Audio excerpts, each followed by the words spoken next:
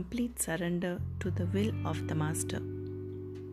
On 20th June 1937, in reply to the request of the secretary at Kurtalam to throw off his illness, Param Guru Huzur Sahibji Maharaj said, quote, "Our surrender to Huzur Radha Swami Dayal's work should be complete and unconditional.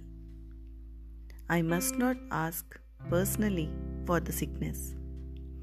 Whatever Huzur Radha Swami Dayal is pleased to give, we must accept with an open mind.